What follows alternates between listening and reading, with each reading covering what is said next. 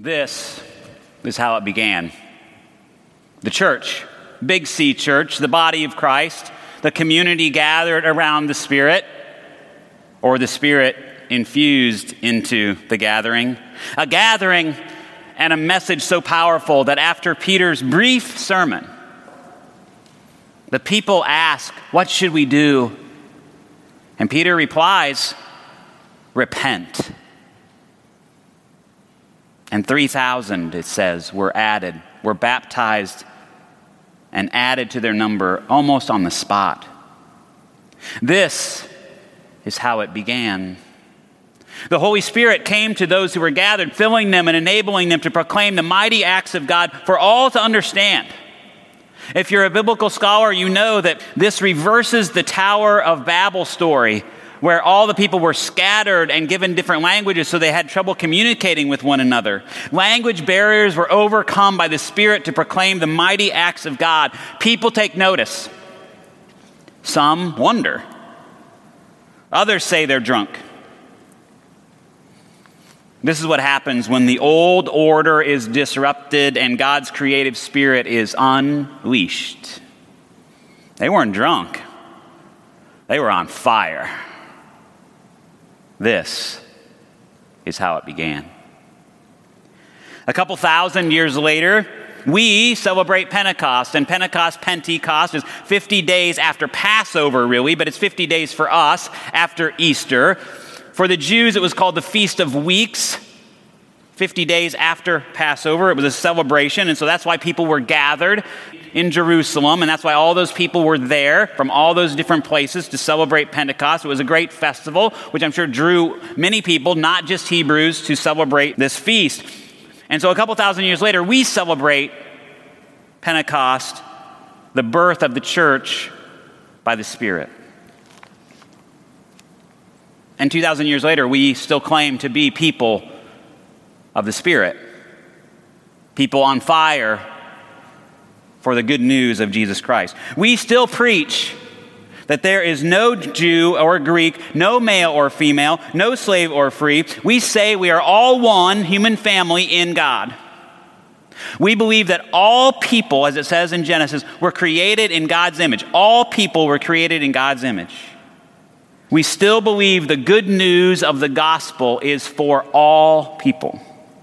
We still believe and we teach and we preach these things. The gospel is a spirit-filled, God-breathed, world-changing message. But in light of recent events, I've begun to wonder if the white church has lost its breath, its gospel spirit. Have we allowed our contentedness, our affluence, our privilege to be a knee on our neck as a church, snuffing out the life of the gospel of God within us? We can't stop the gospel. The gospel is a thing of itself. God is moving in the Spirit in many and different ways. But what about us? Have we lost the breath of God? I mean, how do we live? How do we live every day with the fact that young children of color are given the talk, so as to always be on guard and rarely trust anyone who has any power or authority, up to and including those who are supposed to protect and serve all of us? I mean, all the while, what am I doing? I'm teaching my kids that those same people are trustworthy and helpful. How do we live with the fact that in our country, one in which our neighbors of color pay taxes just like us, where they work and live and contribute to society just like us, they get up and they go to church just like us, that our neighbors of color will use this language: they feel hunted at times, especially African American men. How do we live with the fact that anyone who has achieved much, that we would be envious of, an Ivy League degree, a successful business, someone who's pursuing a hobby, they've got a family, And yet, when seen driving or walking or just standing around, the only thing that we see is the color of their skin. I've been asking myself, just to be really honest, how have I lived blind to these facts for so long? The Spirit is supposed to be our life, our breath. So I'm asking this, on this Pentecost, what way is the Spirit blowing? What is it that we are supposed to proclaim and live so as to seem drunk to some, but on fire in our souls? This is what the Spirit has been speaking to my heart. The time to end racism is now. These deaths and the way black and brown people are treated are the symptoms of a sick system based on social constructs of race and prejudice. Social constructs put in place and perpetuated by good white Christian people like you and like me. Even by not perpetuating these things, by thinking that we don't participate in these things, by being oblivious, as I have been all of my life, we contribute to the ongoing oppression of people who aren't look like us, of our black and brown brothers and sisters. As my friend Dr. John Bibbs reminded me at dinner the other night, black and brown-skinned people cannot fix racism. Let that sink in for just a minute. Black and brown-skinned people cannot fix racism. White people have to. We have to. We have to stop feeling white guilt, and we have to use our privilege to stamp this out wherever we find it. We must educate ourselves. We must sit at the feet of our brothers and sisters of color. They need our humility to set aside what we think we know to hear what they know. We must humble ourselves enough to listen and to really hear. We must hear those whose lived experience is so much different than ours. And then we must gird ourselves in God to address and confront and change what has been wrong for too long. Our black and brown brothers and sisters don't need our indignation. They need our action. They need our allegiance. We cannot outsource this work to eradicate racism in our families, in our workplace, in our churches, in our clubs, in our government, in our legal system, in our economy. We cannot outsource it. We cannot think that somebody else is going to do this work. Fred Rogers always said, look for the helpers. We have to become the helpers now. I believe the Spirit is moving. This does not mean that somehow we ignore our differences or pretend to be colorblind. I mean, God blesses and has created these differences, our variety, our diversity, while calling those of us who have more power and privilege to work on behalf of those who don't. This is what Jesus said. This is why he was crucified. He stood in the face of overwhelming power and oppression and a broken societal system, and he showed a new way. And those in power killed him. His resurrection was a big no to the powers and the principalities of oppression and manipulation and disenfranchisement. And this is what enlivened those first disciples. This is what set them on fire. The gospel of Jesus is not only social justice. We must never forget that. But it must include justice for all people if it's to be good news at all. Hear that again. If our gospel does not include justice for everyone, it is not the gospel. It is not good news for anyone. Jesus said, I bring good news to the poor. I bring release to the captive. I have come for those who everybody else overlooks and maligns and treats horribly. And I have come that they might have life, and they might have it in its abundance.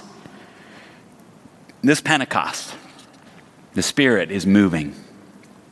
This is how it begins. We white people, we put ourselves in places where we are not the majority. Maybe we need to go to an African American church. Not every Sunday, but regularly. Let's find some place to worship where we're not in the majority. Let's seek to cultivate some relationships and friendships with people of different skin colors. Let's get uncomfortable. It's hard. I've tried for years. And only recently have I felt like I've made some inroads. And I'm so grateful to the brothers that I've begun to remake these relationships with as I come sort of hat in hand. And I ask them to teach me and show me what is it like to be you, because I don't get it. I don't understand. We got to be vulnerable, to be humbled. When you hear someone make a slur, we need to let them know that we're not comfortable with that language. It doesn't have to be mean. It doesn't have to be angry. But you can just say, I'm not comfortable with that language. I'm asking that you not use it anymore in my presence. Read books. Educate yourself. There's a lot out there, and I'm going to call out somebody. Faith Alejandro, you've given us a list of books on your Facebook page, and if you would repost that would be awesome. And any recommendation for where to start, would you give that to us as well? We need it. Personally partner with organizations that are already doing this work. There are already organizations out there that are doing this work.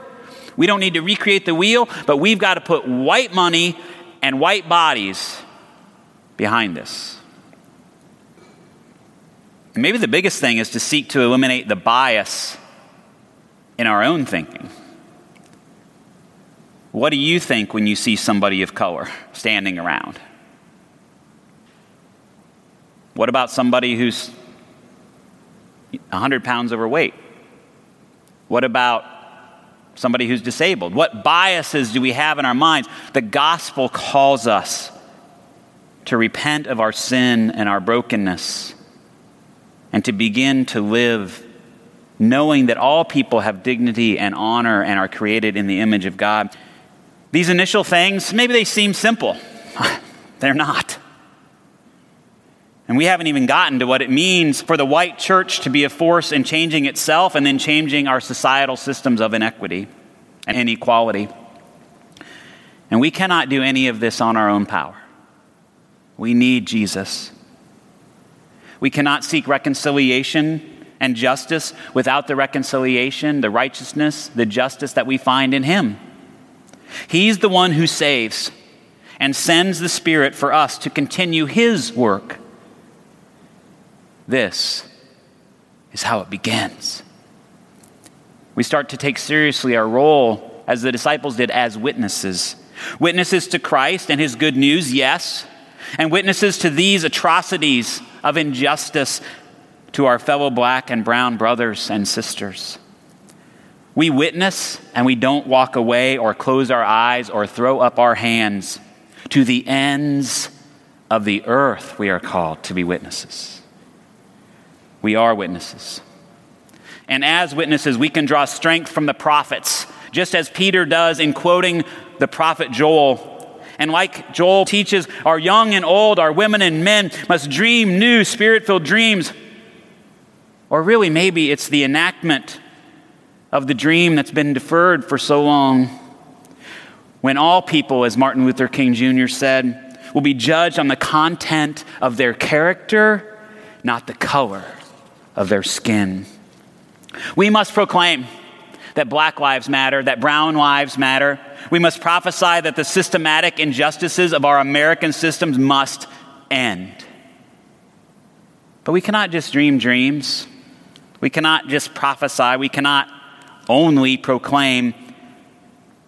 We must, and I use that word strongly, we must be advocates and allies for the disinherited. We have to put our bodies into the work of God's kingdom. We are empowered by redemption in Christ, empowered by the Spirit. We now know our lives are not our own. We have been set free in spite of our brokenness and our sinfulness and whatever ways that we've perpetrated things or perpetuated things, so we can give our lives. Take up the cross and do the work of God. Now, I know some might be saying, well, what about these protests? What about black-on-black violence? What about law and order? What about? Well, as far as I'm concerned, and I've heard some other people say this, these whatabouts are our ways of deferring things. Yes, and yes, and yes. Protests that are violent must stop.